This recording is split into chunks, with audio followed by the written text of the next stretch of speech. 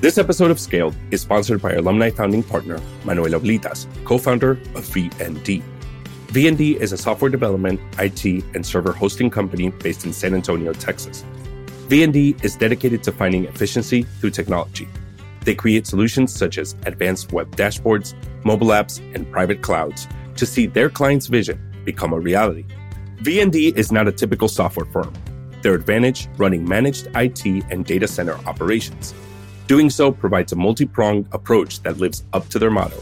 With tech, anything is possible. So whether you're looking to launch a new app idea or SaaS service, need advanced help on AWS or WordPress complex programming, or need to virtualize your office into the cloud, contact VND. Visit vndx.com for more.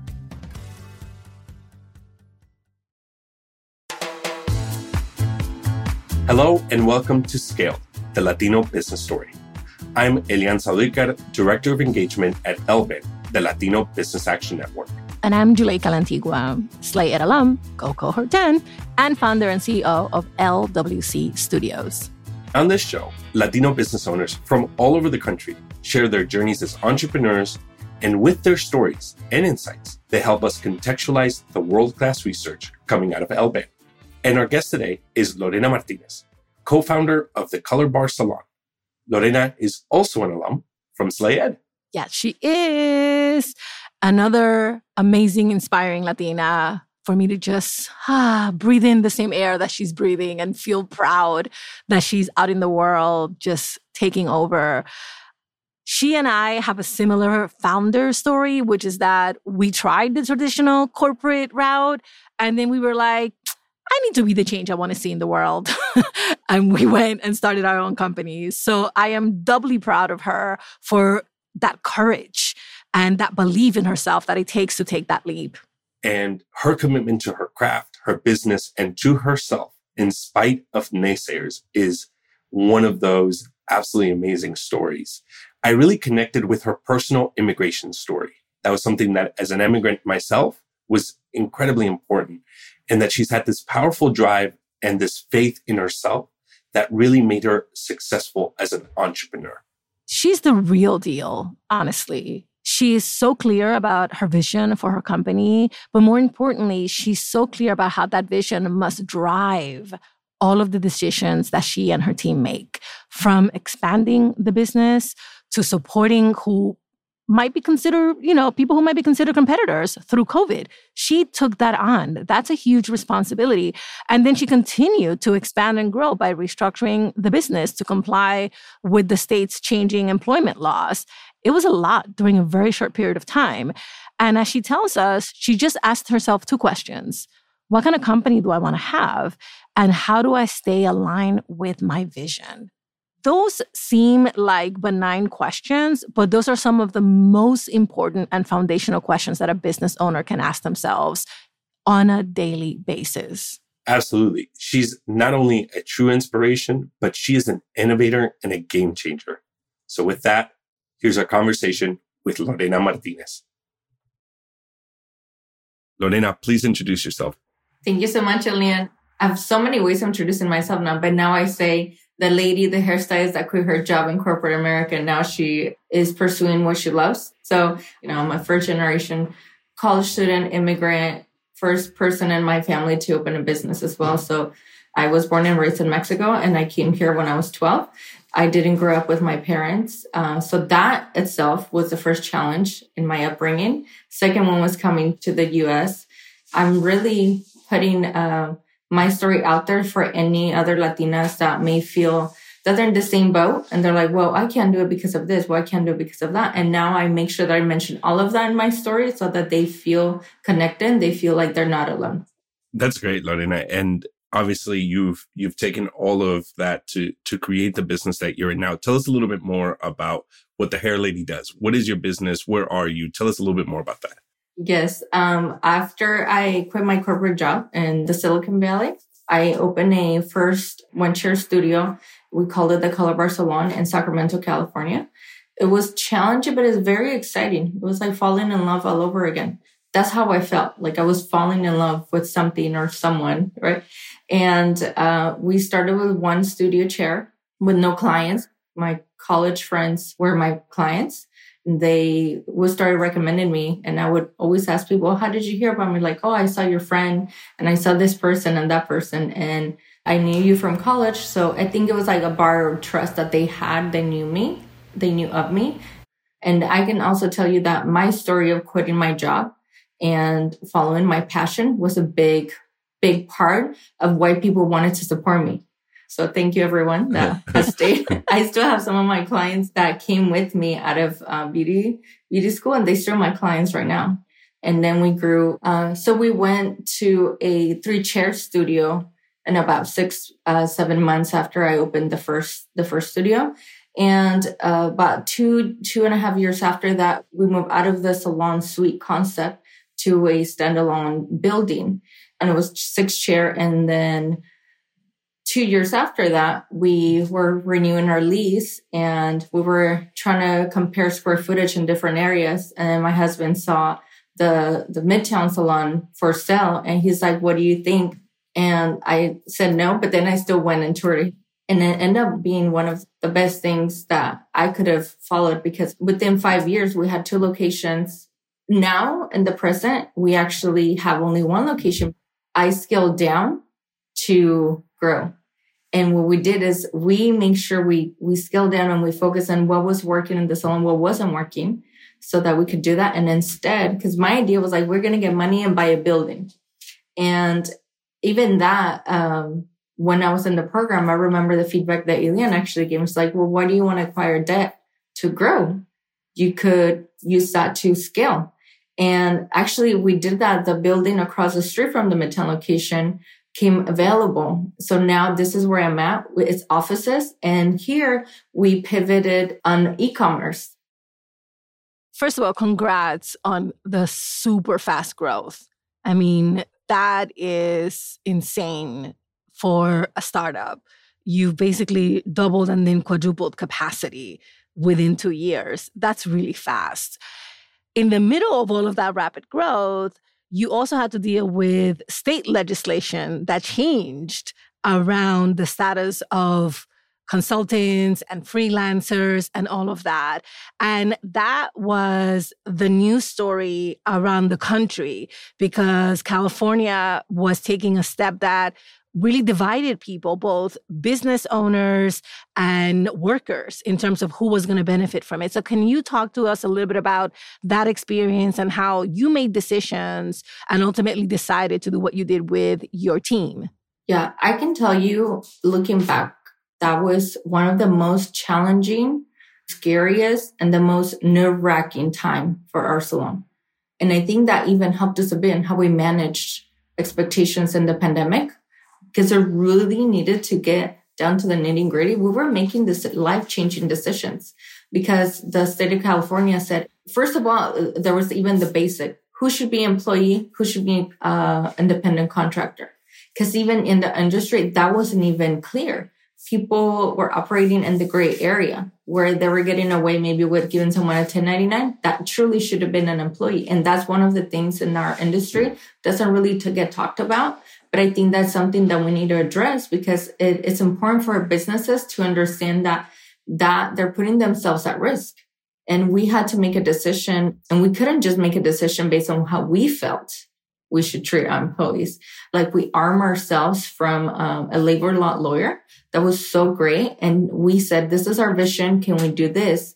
And this is how we want to treat it. And she would say, you can do this, but you can't do that because of this. We've always been employee-based.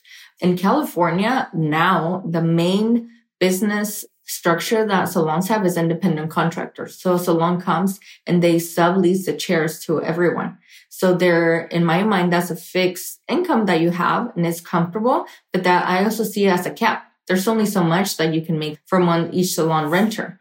Then you're also limited on what they can do. And as a salon owner, you're limited to what you can ask them to do. So the vision that I had for the Color Bar was to think, like, how cool would it be that we, like myself, a bunch of people would get together and they do what they love and they have fun and they make money from it. It was this very simple vision, but I think that a lot can get in the way of that vision. And it was at that moment, maybe even naive of me thinking, yeah, every day I put a bunch of creatives together and they do what they love and then they live happily ever after. As much as they want to be creatives, we have bills to pay and we need to make money and we need to make a decent living for us to be happy. Because if we don't have money to pay, then all of our needs are not being met.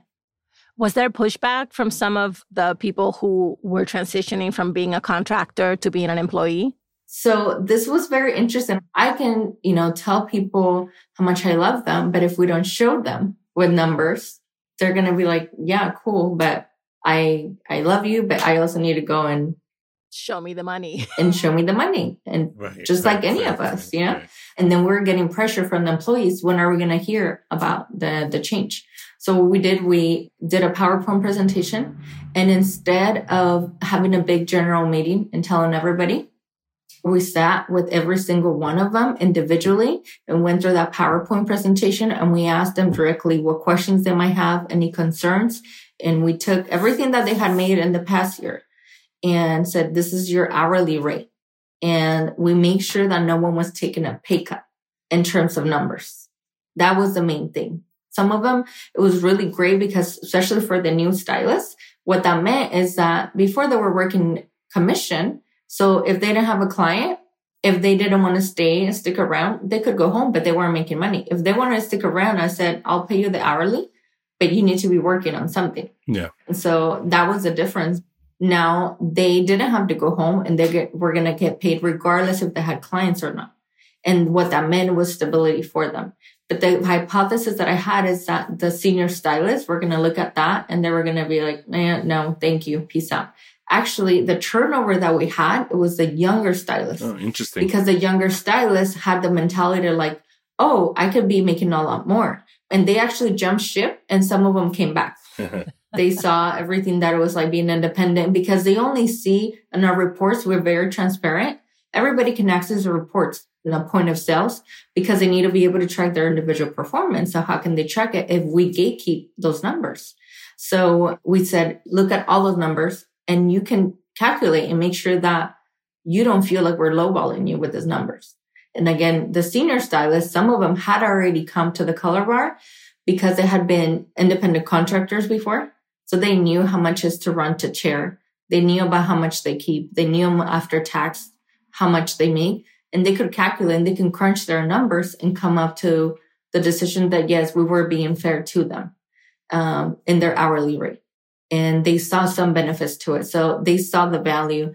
And one thing that I think, a great thing that came out of it is that before, because we couldn't track as much on the performance because it was commission. Now we could foresee numbers. We could estimate numbers a little bit better. And we're able to offer for the first time ever a paid vacation to our employees, especially the senior ones. That's amazing. So you get 1 week paid vacation. They're like, wow. And even the first time that they redeemed it, they're like, so I just tell you any time off.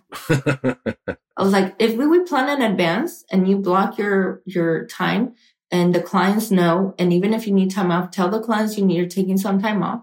And that was different because in the industry, it's a little bit frowned upon because everybody focuses on performance. You need to make more and more and more. And we said, like, your body, you're not a robot. You can only do so much work. And you need that time to disconnect and to recharge and to just self-care. And I think that for some of the stylists, that was very new. And they're like, this feels weird. And when they would come back, they loved that their paycheck hadn't changed. Or they loved that it was a slow day. They still were able to make ends meet. And they were nervous about whether they were going to make ends meet at the end of the month, like if it would have been with our old commission style.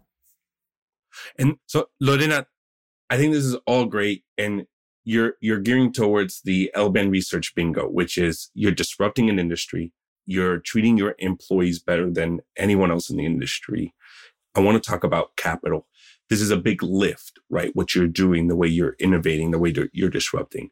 How did you sort of tackle that of like, how do we get capital? How are we able to uphold all of these things that we want to do with this new style?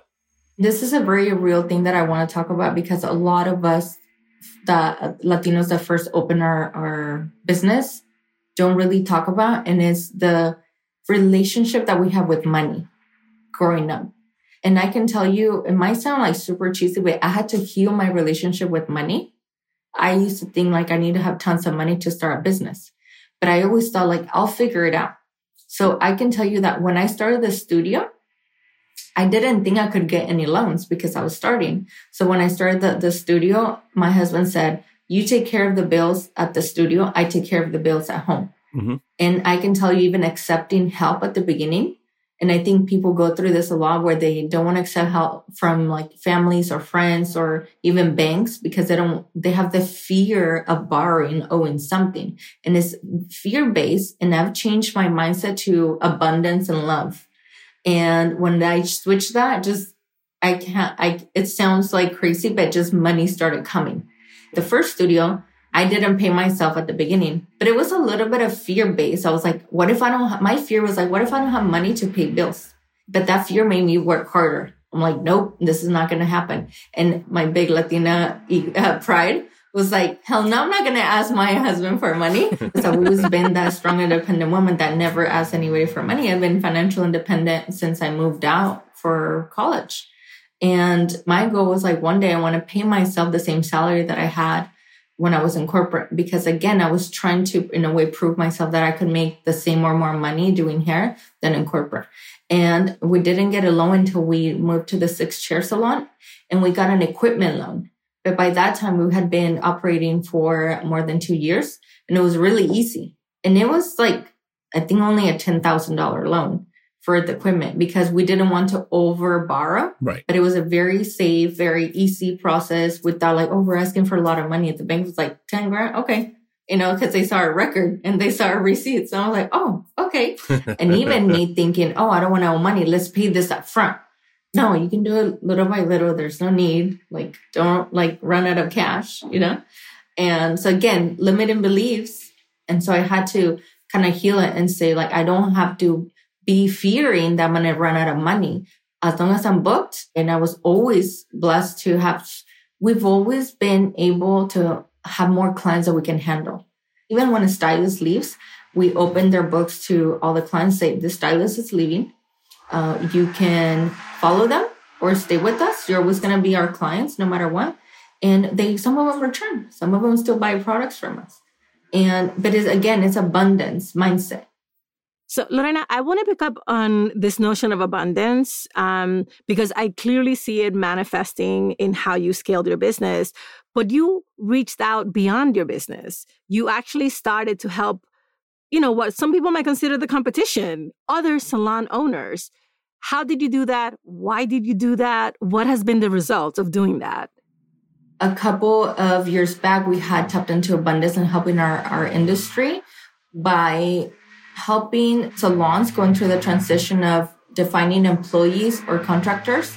And we created a free workshop for all salons that would be interested in coming and getting their questions answered. So we had done that and we had seen positive feedback, kind of creating a community and helping them. So when the pandemic came along, what we did is we created this Facebook group called Salons Rising Together.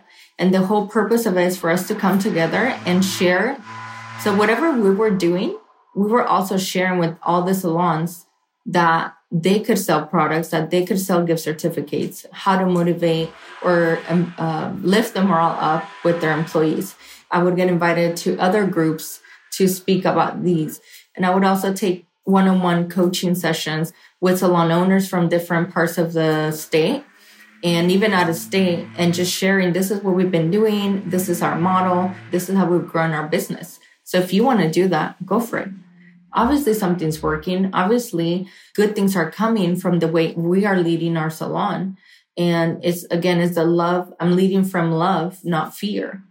And even saying that in corporate felt wrong before. And now I said, you know what? I don't even care anymore. I'm owning it.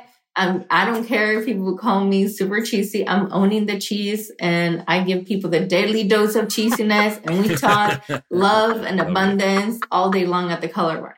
And the staff embraces it. So I'm like, hey, you're going with it. Let's do this. Thank you so much, Lorena. Thank you for all the work that you do. You're innovating the industry, you're creating change, and you're creating this business that absolutely creates value to our community and to Latinas everywhere. So you're an inspirational story. Hear, hear. Thank you. And, the program is always have a forever cheerleader here. I'm always recruiting for everyone. Thank you so much, Lorena. Lorena was great. It's an old school industry that's always done things the same way. She went about it, changed an industry, was hit with a pandemic, and all those changes she made worked out. All that risk paid off. She had me at, I quit my corporate job because I quit my corporate job to start my business too. That is the fundamental difference between people who change the world and people who just kind of participate in the world. And Latinos are so socially, economically, and politically conditioned to toe the line, to wait your turn, to ask permission, and that there is really only one way for you to be successful. And she was like, okay, I did that, but I'm not happy. So let me go do something I love and in the process, get happy. Yeah. I mean, that is 100% the story of so many incredibly successful people who followed their passion, but who first had to learn the hard way that sort of like American dream rubric does not fit everybody. I love everything about her story and the fact that she also went through it in California at a time where California did something radical in terms of forcing everyone to take millions of contract workers off of the 1099s and onto W-2s. Yeah. The amount of things that she had to take on, right? That law change, the pandemic. There were so many takeaways from her story. One of the things that I really loved about what she talked about was taking some steps back to be able to take that big step forward. And I think that's such a fear-inducing thing to do, right? And especially as Latinos, right? Yes. To go to family, to go to friends and be like, actually, we're going to be going smaller first so that we can become even bigger, right? Like, I can't even imagine going to a cookout or to like a party and be like, oh, actually, we went from 3 to 1 or, you know. Okay, but we have that saying in Spanish, un paso para atrás, ni para coger impulso, right? Like, it is ingrained in us. Like, we don't go backward. We are always moving forward. And to do that and to now be at a bigger place, to be just so much more successful, it takes so much risk. It takes so much guts. And Ganas, super proud of what she's done. And there's so much more there that is going to be happening in the next few years. She's definitely somebody that you want to be looking out for.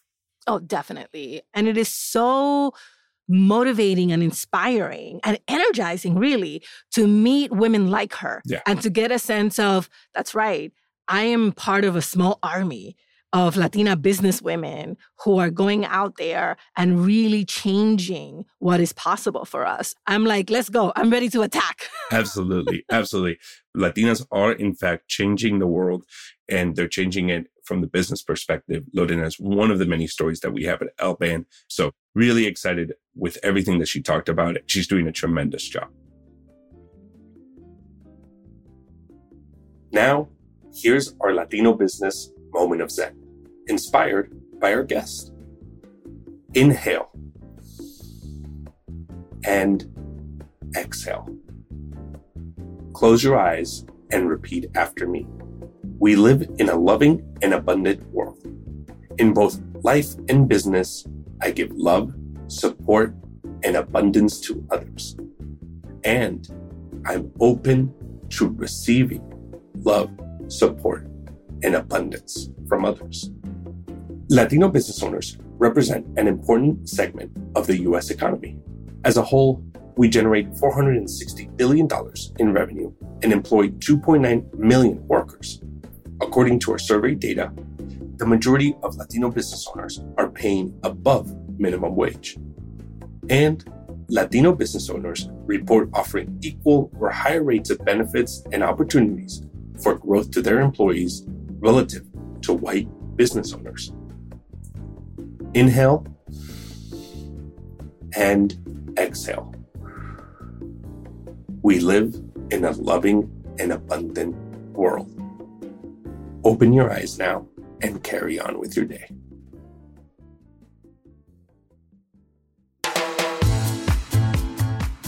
This episode was supported by our LBAN alumni founding sponsors, Windrose Vision, VND, and Fig Factor Media.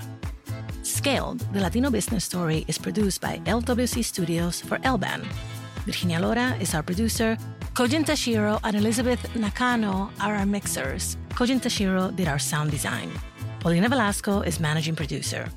To learn more about the work and research LBAN is doing and their business scaling program at Stanford, please visit lban.us. That's lban.us. Thanks for listening. I'm Juleyka Lantigua.